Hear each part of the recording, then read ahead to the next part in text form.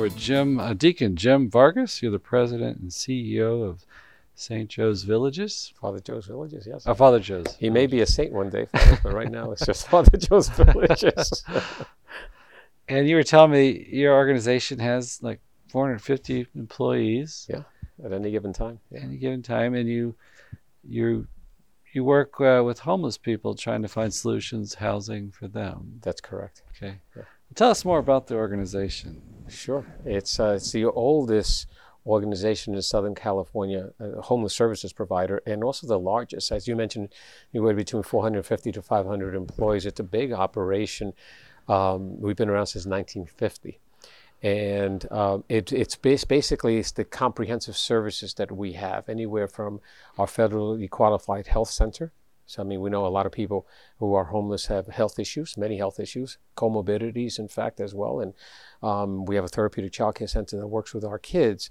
We have an employment center that helps individuals gain marketable skills through our vocational training and then find jobs. And we know that with marketable skills come jobs, and with jobs come income, and then self-sufficiency, right?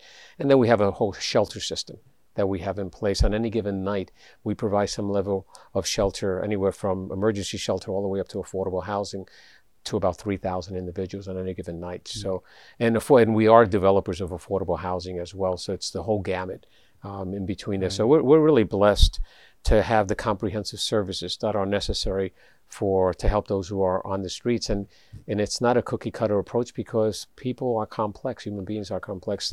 Where they are in their journeys are also very, very different and unique. So we are responsive to what their particular needs are.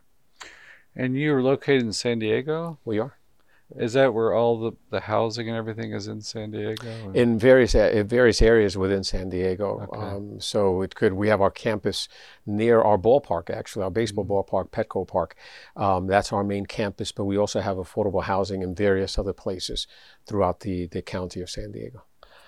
And Father Joe started the organization in San Diego, or is it New York? No, he started in San Diego. He was a New Yorker, interestingly enough. He and I grew up in the same area in the South Bronx. Oh, wow. He predated me by 15 years, because he was 15 years my senior. We didn't know one another. We actually grew up within 2 blocks of one another in the South Bronx, and that's interesting. Yeah. He didn't become a priest in New York. He moved out to Los Angeles initially, and then to San Diego, and became a priest in San Diego.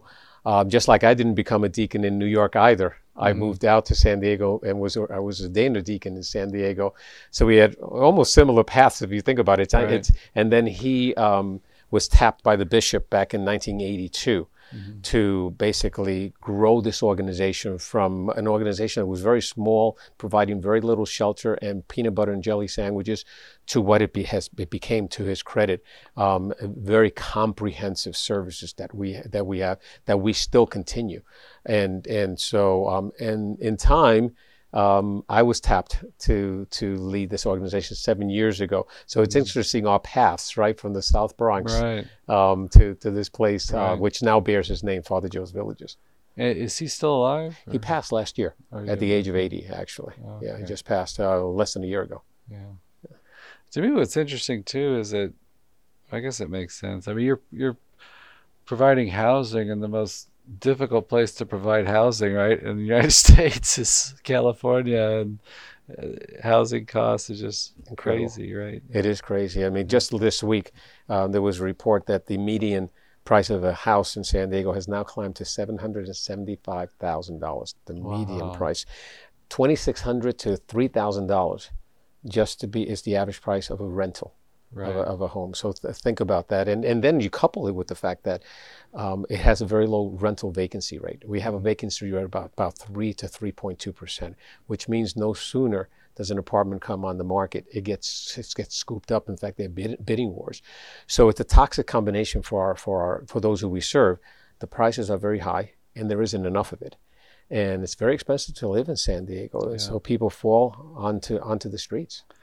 And I've heard in general, I don't know if it's true, that there's a big movement towards pushing just have everybody renting. And it's kind of like big corporations owning a lot of housing. And then even people that are working and can support themselves are like tending to rent more now. And to me, it's kind of scary. Just you know, you have the corporation having all this control, you know.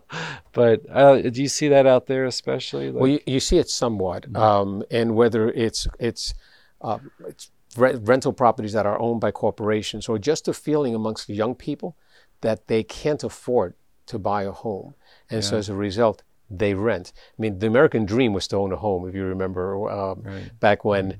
And it's not that that isn't still the dream, but it's just that it's out of sight for certain populations. I mean, even young people who are educated and have good right, jobs because of where they are situated. I mean, if you're situated in a less expensive place like Alabama, as an example, right, it's one right. thing.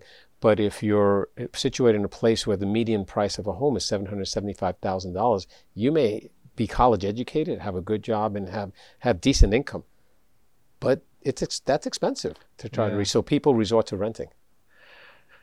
We go out every year to San Francisco for the Walk for Life. One year we went to Menlo Park and visited the seminary there and saw some of the high tech places, did some videos out there. But the Menlo Park especially is just like insane housing prices. And I look around, I look on the horizon or whatever, I see all this space. I just wonder, why aren't they building out there?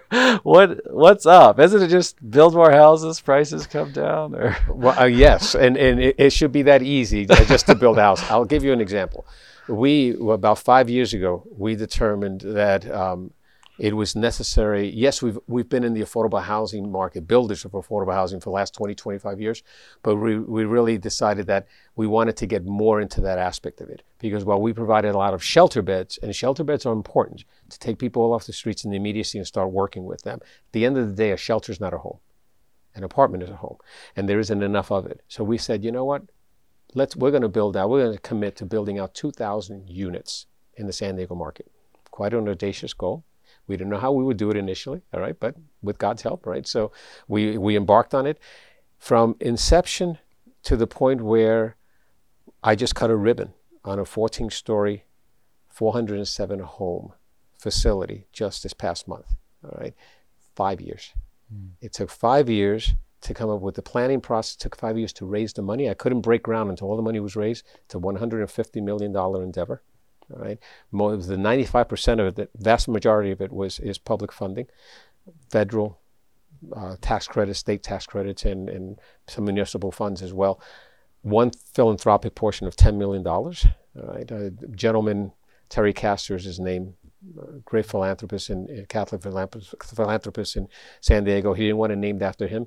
It's named St. Teresa of Calcutta Villa because he knew Mother Teresa. He worked with Mother Teresa. He has a love for Mother Teresa. And so how apropos that he wanted it named after her, right. because she took people off the streets, which is what we do, right? So I love the fact that it's called St. Teresa of Calcutta Villa.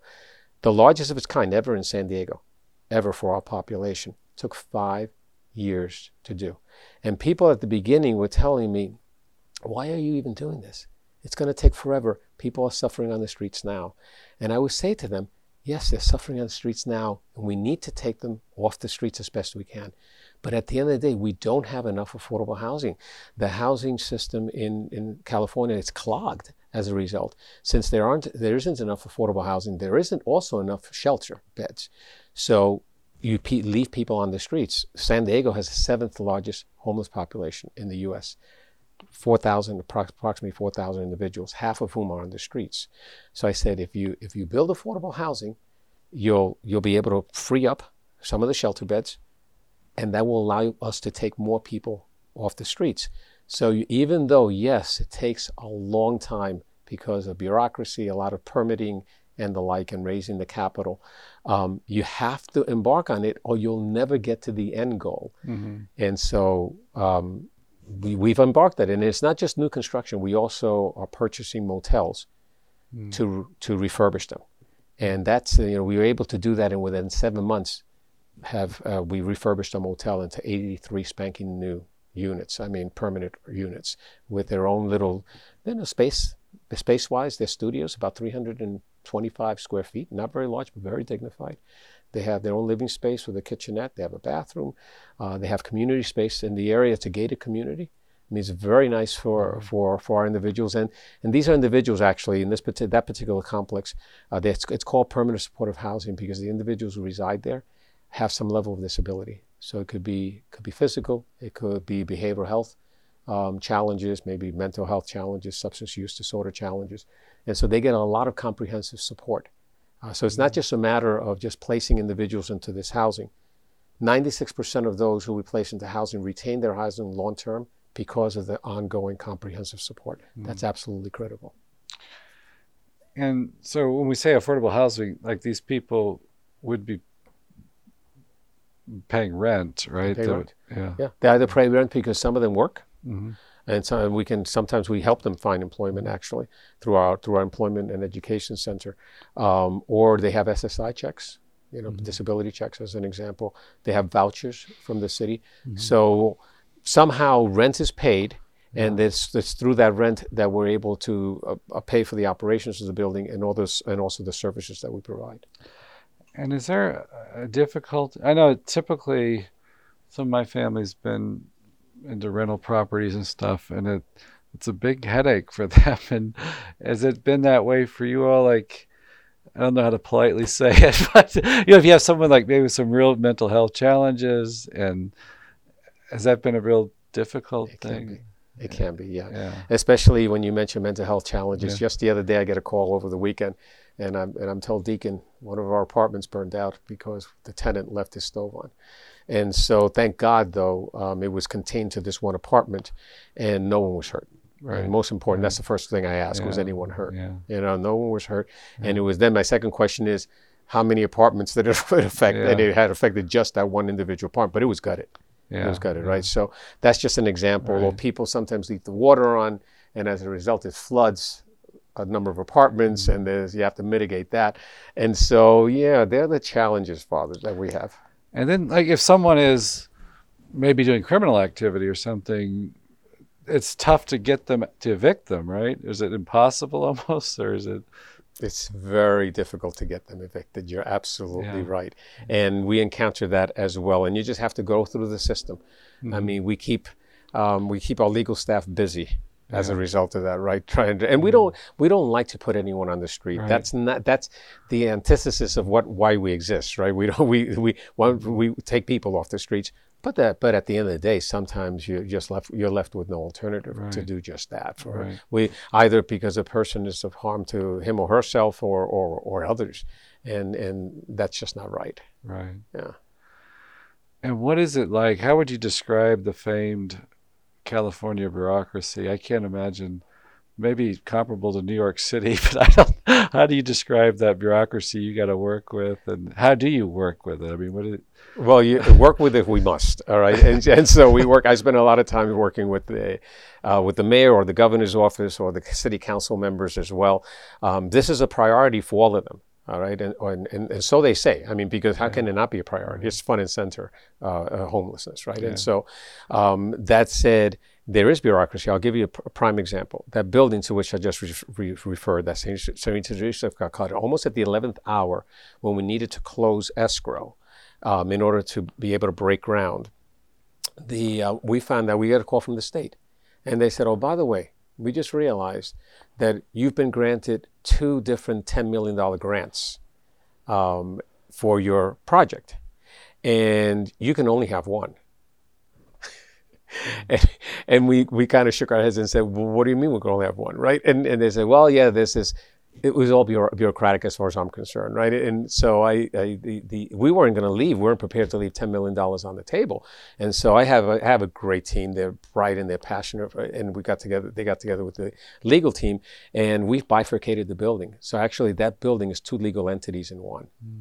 Why? So that we could have both $10 million grants, and we got it done, right? And so to look at it, you would never know that. Right. But think about what that did. As a result, there were additional resources. There were 2 closings, and the expense associated with 2 closings. All right, and that's what the bureaucracy does. We could have built that building. I mentioned it was $150 million. We could have built that building. We estimate for maybe 10 to 20% less, if you could get to that red tape and through the permitting and the regulatory faster. Right. And those are tax dollars. If you think about it, those are tax dollars that could be saved, right? It could be used then for other buildings. So I've mentioned that. Yeah, I've spoken to our state legislators and used that as an example. And just recently, the governor had two individuals come down into our building, and I mentioned that to them, and they kind of looked at me. They took notes, right? And they said they were going to go back and look into that. And I hope that they do. And there are a lot of those examples that exist on the books, and you have to scratch your head and ask why. Right. What's the good reason for having them, right? So, yeah. But you mentioned that everybody wants this, so I imagine that does help a lot, that it's a good work and everybody can recognize the value of it, especially maybe people in big fat bureaucracies in government. That's maybe why they're there, to help people, you know. So is there that kind of working together, maybe, that a common motivation that helps it get through as well? I mean, it's just not two groups, two factions, right? Right. Yeah, they're like, one guy's just not trying to make a lot of money, get as much as he can. They're trying to help people. So I think a lot of people could get on board with that to make it happen. Right. And so there's collaboration as a result. There's a competitive aspect of it, obviously. There's just so much money to go around. And so what I'm doing, others are doing as well. Right. And so we're all competing for the same dollars within the same pot. So there is that aspect of it. Right. But of late, because of COVID as an example, there have been a lot more dollars that have been funneled down to help with the homelessness issue. And so that's going to, you know, I always tell myself, my staff, I should say, we need to seize the opportunity, because these dollars are not going to last forever, right? And so now is the time really to strike while the iron's hot, so to speak, and really get as much of the funding as possible in order to help with our various endeavors, whether it be the shelter programs or the affordable housing. Mm-hmm. Let's talk about the homelessness problem in general in America. What are some of the stats, numbers on that? Well, it's an issue across the United States. You know, we have in this country, the United States, we have 580,000 homeless. 580,000, 40% of whom are on the streets and unsheltered. The others have some level of shelter, but they're still homeless, right? In this great country of ours, you know, that we should be ashamed that we have that many people who are on the streets. 28% of those who are homeless, of that number, are in California. So California has a big homeless situation. Not surprisingly, New York has the highest homeless population. For one city. For one city, yeah. And then it's followed by LA, then by Seattle. What are those numbers? Do you know those? New York has about 85,000, give or take. I mean, don't hold me exactly to these numbers, but about 85,000. California has, LA has more along the lines of about 55,000 or so. Then it drops quite a bit when you to Seattle. Seattle has about 15,000. And then you come back into California, where you have the Bay Area, and you have San Jose, and you have Oakland and San Francisco. They're the next ones in that order. So Seattle's more than San Francisco? It is. Okay. It is, yeah. And you can see it, as you mentioned, when you go to San Francisco, you can see it. Seattle's the same way. It's very much in your face. And then it drops down to San Diego, where it's the 7th largest. And we have about 8,000. Half of whom are on the streets. Of those who are unsheltered across the U.S., by the way, 50% of them, 50% of the unsheltered are in California, right? So but California has quite a number who are unsheltered. I mean, when you think about 50% of those who are unsheltered within the United States, 50% of them in California itself. So, yeah, these are big numbers. What happens? I just was reading a news story where I think it was either Portland or Seattle, but it was making these greater efforts to clean up homelessness, and that's some kind of terminology like they use. What happens when a city decides to do that generally? What does that look like practically? Well, usually it manifests in enforcement, basically. All right, and it depends on the city, but some cities do choose enforcement. There are laws that preclude you from doing that if you don't have shelter beds, though, right? So there was a actually a court case out of Boise that basically that applies to the entire United States, whereby if you're going to force someone off the street, you have to be able to provide a shelter bed. Otherwise, they have no option, Right. and you can't do that. But when enforcement is utilized, then I don't recommend enforcement. You're criminalizing homelessness, which doesn't work for the individual, doesn't work for the community. You can't keep someone in a jail cell very long, and you haven't done anything for their foundational issue, their Right. fundamental issue, right? So what are you really accomplishing? Except digging a bigger hole for the individual, because now they have a record. All right, and the citations that keeps them from being able to get an apartment when a landlord tries to do a credit check or a criminal investigation, and then they see that an individual has been in jail or has these citations. It keeps the landlord from renting to that individual, right? So you've only dug a bigger hole for this individual. So you have it. So I mean, we at Father Joe's Villages, we advocate, yes, let's help people off the streets. It's not just for people to be on the streets, right? It's also, it's not helping anybody, either the individual or the community. Some individuals actually can't help themselves. They're mired in such a level of behavioral health challenges, mental health issues, as an example, where they can't help themselves.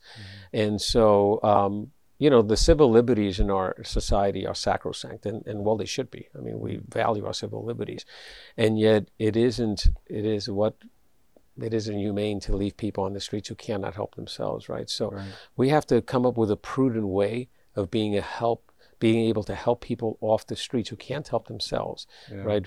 Without stripping them of their civil liberties, in a sense, and that's hard. That's hard to do. It's a challenge. So in answering your question, when people say they've come and they've cleaned up, it doesn't mean they have really addressed the issue of homelessness, because just enforcement and cleaning up doesn't accomplish that.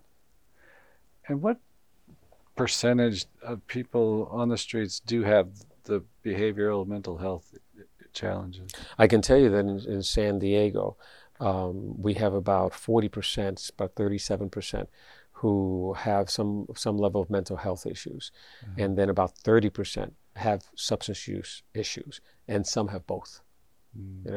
And so those are big percentages if you think about it. And these are individuals who, again, don't necessarily, when you extend your hand, don't necessarily accept it.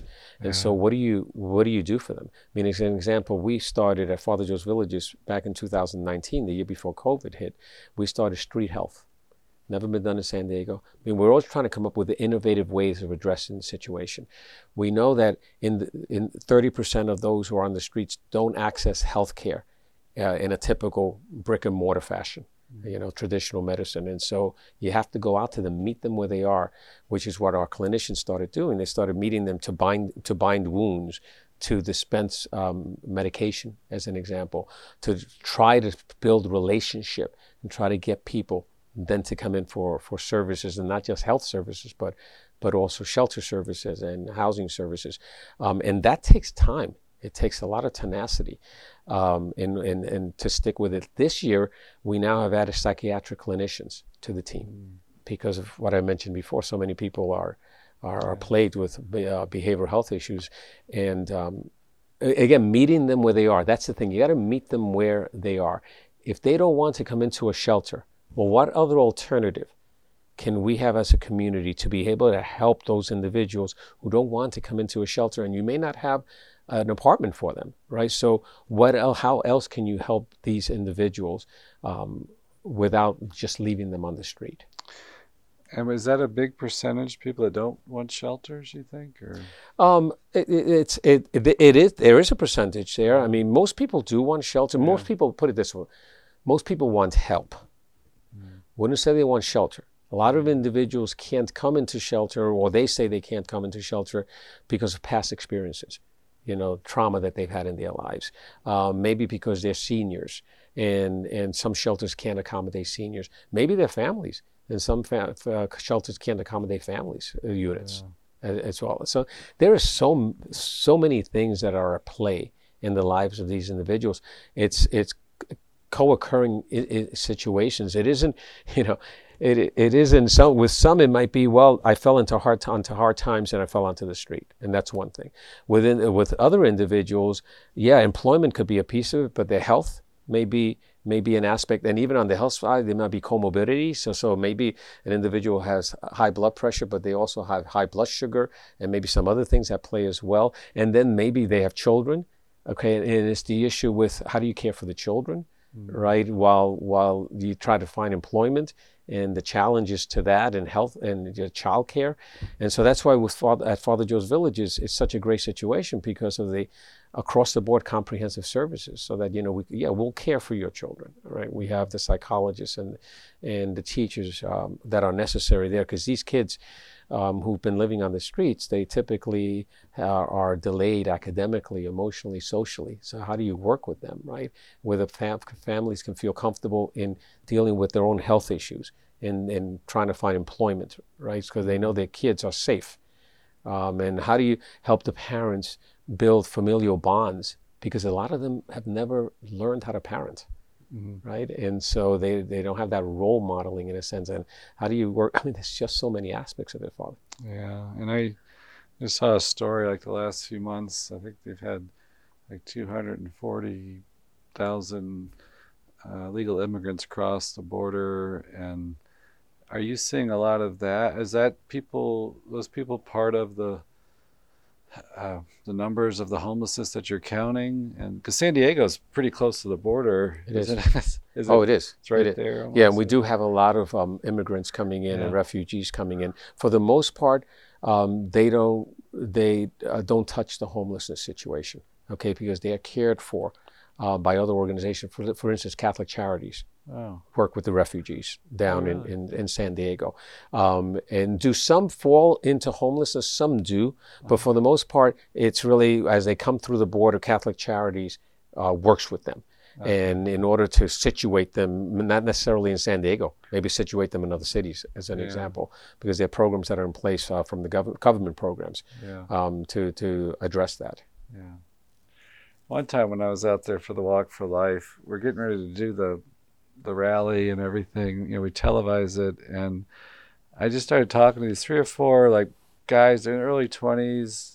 They were homeless. They were they were well spoken and everything. They enjoyed smoking pot and things, and they were actually lived in Birmingham for a while, and they hopped trains to get to California. I said, what drew you out here? He said, there's more services out here, medical services and things. And so they came, but it was I forgot why I brought that up, but it was I remember because they seemed like they were able to work, we're having a normal kind of conversation and everything, but maybe their issue was substance addictions and stuff, but could be. Yeah, but I'm often asked, by the way, whether the climate and the services bring people from out of state into San Diego, and that's a question that we ask. Well, every year there's a point in time count that's done where about 1,500 volunteers at the end of January go out on one night and they canvass the canyons and so forth, and they count the number of who are homeless on the street, in shelters, in RVs, and cars, and so forth. And it's not a 100% accurate count, as you can imagine. Mm-hmm. But from year to year, at least it's a basis of being able to determine how many homeless you have on that given night. And that's used actually by HUD so that the city can be allotted federal dollars. So it's an important count. But in any case, one of the questions that's asked on a survey when people go out to be counted is whether when they fell into homelessness, where were they? And 85%, typically in every single year, about 85% say that when they fell into homelessness, they were in San Diego. So the majority do fall into homelessness in San Diego. People think it's the other way around, that people migrate there having been homeless elsewhere, and that's not the case. And that number those percentages stand pretty much the same if you compare them in other cities like New York. Like you would say, who would want to be homeless in New York? And yet it's because there's a level of transitory, let's say, within the homeless population. So most have been in San Diego when they fall into homelessness. And I've wondered sometimes too, just about like with the immigration issue or something, or can we have a system to have people have whatever cars documentation to work in this area of the country, and after a handful of years they can live wherever they want or something. But just to, because it seems like we're having now, and I keep hearing this, like an employment crisis, like even the network, I think there's like 30 positions unfilled right now. I was talking to a police department, and they said they were having a lot of trouble filling these spots and stuff. And it seems like, I know, I just think sometimes, like American ingenuity, if we're really motivated, we could maybe come up with some better solutions, and who want, I don't know. I know it's hard to live in different parts of the country, and maybe you have family in one area and it's complicated, but it seemed like we have a great need for people to work. We have a guy from the Midwest, and he said they were, Burger King was closing down on one day a week. They didn't have people to work, and it's like, we got all these people. I know not all of them are able to work, but I don't know, it seems like we can do something to help distribute the employment. The workforce. The workforce. Well, it's been dubbed the Great Resignation. And that's the literally millions of individuals who have chosen just to quit their jobs. Yeah. And either because they've gone off to other employment that maybe has been paying better, or allowed more flexibility, because now again people want remote work a lot of times. That's this whole pandemic has really changed the landscape as far as labor and employment is concerned. And it's across the various industries. I know we have about 100 open positions at Father Joe's Villages as we speak, and that just creates a burden on the existing staff, because now they have to work even longer, and that's a stressful situation. I mean, when you work with our type of population, it's going to be very stressful and emotional and otherwise. And so, I mean, we're not immune to it. We at Father Joe's Villages. I mean, it's just across all the industries. It's just, I mean, I'm convinced that that'll change. And I think this will be a transition year, but I think it's going to be it'll change. It has to change. Right. So because a lot of, like you say, a lot of businesses are shutting down. As a result, I mean, we can't afford to shut down, God forbid. But it's challenging. I get asked a lot, and I wonder what to do myself sometimes. When you're out in the street walking, somebody asks you for some money. What do you do? Also another question I'm asked. I would recommend that you not give that person money. I would recommend that you find your local homeless services provider, and that you help them with the work that they do, because they are actually doing more than just giving a meal to an individual. Yes, the individual has to eat, obviously. That's basic. I mean, at Father Joe's Villages, by the way, we serve over 1 million meals a year. 2 dining rooms, breakfast, lunch, and dinner. There's been additional food insecurity during COVID, and so we've increased actually our volume. But so meals are very, very important. They're basic. And so I know your heart goes out for the individual, and the immediacy that person needs a meal, they're usually providers in the area that will provide that, right? And provide that and more.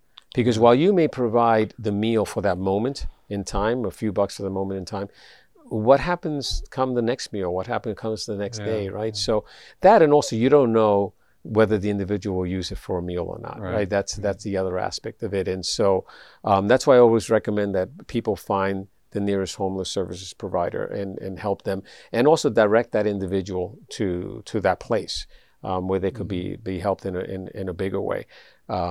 And if you feel totally compelled that you can't pass can't pass that individual, then I would recommend is you invite that person into the nearest store, supermarket or whatever, and then just buy them something that it's actual food that they'll have to. It's interesting sometimes when you offer to do that. Let me just buy you something from the store. They'll say, no, I just want the money. Right. So And let's talk about your personal story. You worked for Citibank? I did for many years. In the heart of Manhattan. I did. Living the dream there, and making exorbitant profits there. And when I was in college, I think it was like 17% interest on a credit card. I don't know. Well, that wasn't all going into my pocket, but I was the vice president of Citibank for many, many years in various of their divisions. It's how I started out of school, actually. I was a graduate of New York University, and and that's where that's where I worked for many years. Yeah. Tell us about that whole experience. I mean, now you're a deacon in the church. You're doing this great work. Tell us a little about your life and how you got where you're at. I will. So I grew up. I think I may have mentioned I grew up in the South Bronx. My wife and I actually grew up in the same projects down in the South Bronx. I've known her since I was 12, and this year we'll be celebrating our 45th wedding anniversary. So it's been a long time. She's my rock. And we have 2 children now and some grandchildren as well, some grandsons. So we're excited about that. You were born in Puerto Rico? No, I was born in New York, actually. I'm a New Yorican. But my parents, as were her parents, she's Puerto Rican as well, were born on the island. And they immigrated up to New York. My father was a migrant worker in New Jersey when he first came.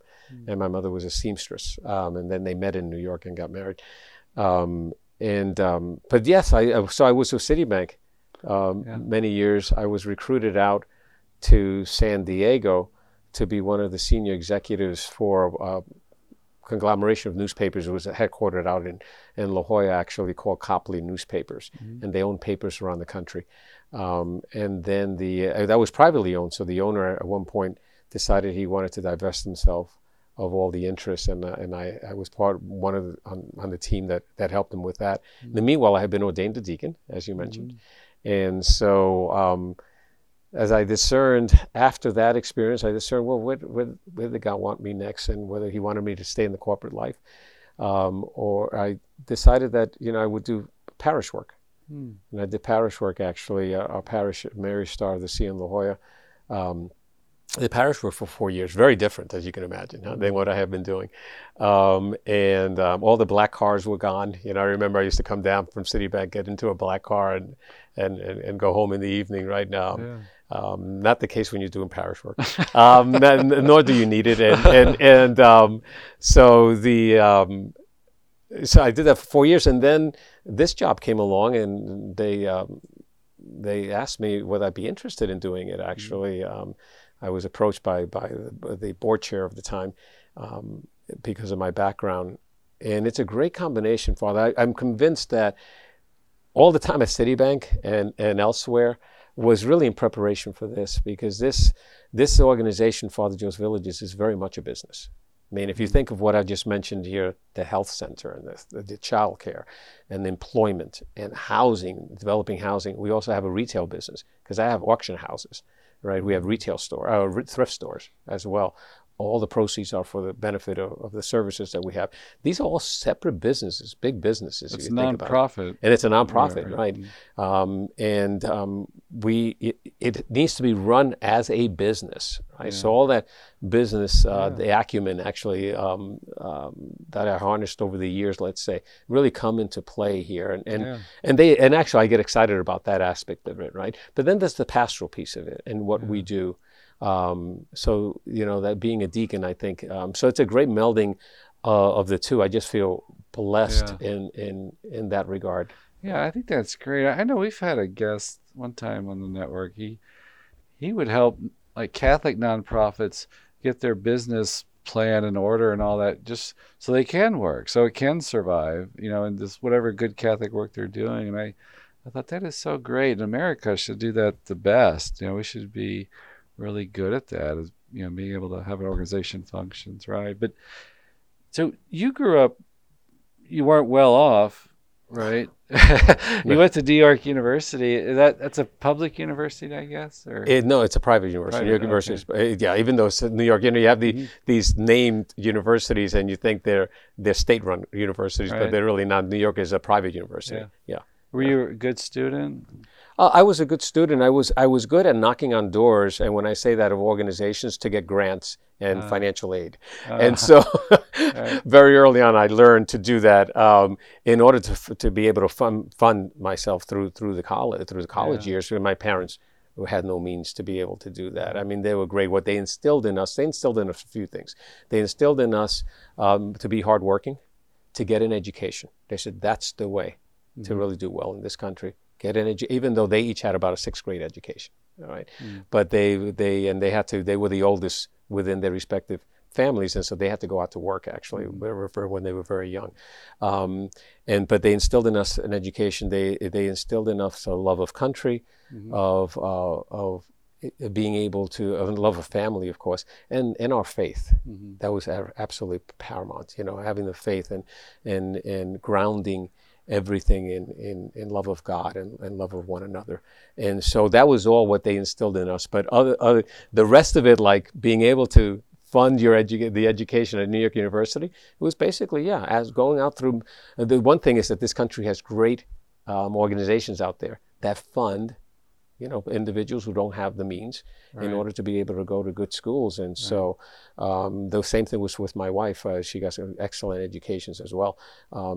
And by going out and seeking the funds. Yeah. All right. And then early on, you started working for Citibank? Right out of school, actually. Oh, wow. Yeah, after I graduated. So I was early 20s. To vice president? I did, yeah, I did. Wow. Is that the vice president, or are there many vice presidents? There's many vice presidents. Citibank has many divisions and has many vice presidents, and of various groups, basically. Yeah. And you're coming of age in the early 70s then? Yeah, it was the early to mid 70s. And how did you keep the faith? I mean, it seems like everybody's hippie and smoking pot and whatever. No, you're right. You're absolutely right. And I experienced that in those with whom I went to school, actually. And some of them actually got into a lot of trouble as a result of it. But I have to tell you, and again, the same thing with my wife, because she had a similar situation. Our faith was extremely important to us.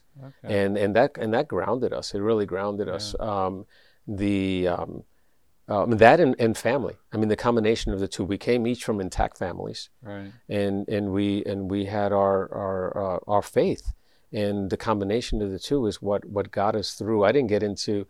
I mean, I've never smoked marijuana. My wife hasn't either. Pot. I've never gotten to any of that stuff. It's not what we were about, you know. So again, I give the glory to God. I always give Him the glory. But and so that's why it's so important to give back. It's so important to make a difference in the lives of individuals, because we've been so very blessed in the whole process. Who would have thought that 2 kids from the South Bronx would have wound up in a place like La Jolla? Yeah. Right. I mean, that's incredible the way God works. And but there's a reason for it, right? And it wasn't for ourselves. And that's what we have to remind ourselves. It's not for ourselves. It's because of what He wants us to do for others, to make a difference in the lives of others. So yeah. And you're a deacon, you preach at the parish and stuff? Yeah, I preach at the parish. What are some of the themes? You take all this in the melting pot of your life. What do you preach on today? What do you see today?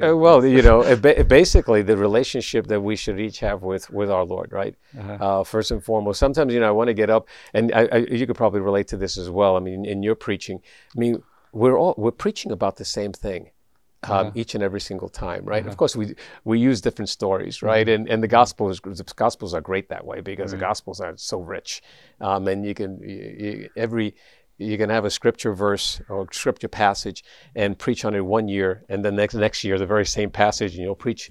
Shows how the Spirit is working in your life, right, at the time. And yes, you have all that, but at the end of the day, what we're preaching is relationship with our Lord, right? Just falling in love with our Lord and the relationship with our Lord, and how what we should do is give Him glory. And so we are on this earth for no other reason but to give Him glory. And so the situation, wherever He has you, whether it's with family, so with your spouse, or with your children, or with your co-workers, or whatever the interactions are, everything should be geared to giving Him glory. If we got up each and every single day and throughout the day remembered that constantly, all right, and we're all human beings, we don't always remember that, right? But we would lead our lives in such a different way, so that when we encounter with one another, whatever the situation may be, if we remind ourselves, you know what, this encounter is meant to give God glory. Right. Okay. All right. If we just say it to ourselves, we would be in a better place. Now, we're human beings, and I, first and foremost, I fail constantly throughout the day, right? And we do, but tomorrow's another day, and you try again. Yeah. Think about that's what theologians tell us. Yeah, God created the world, right, to manifest His glory, to show forth that glory. Yeah. So. Yeah, that's right. Well, Deacon Jim, thank you so much for talking with us. This has been great. Thank you. This has been great. I mean, we just happened to run across one another this morning, and it was a God thing, right? It was, and so thank you for the invitation. Yeah. Pray for us out in San Diego. I'll keep your ministry in my prayers as well. Thank you.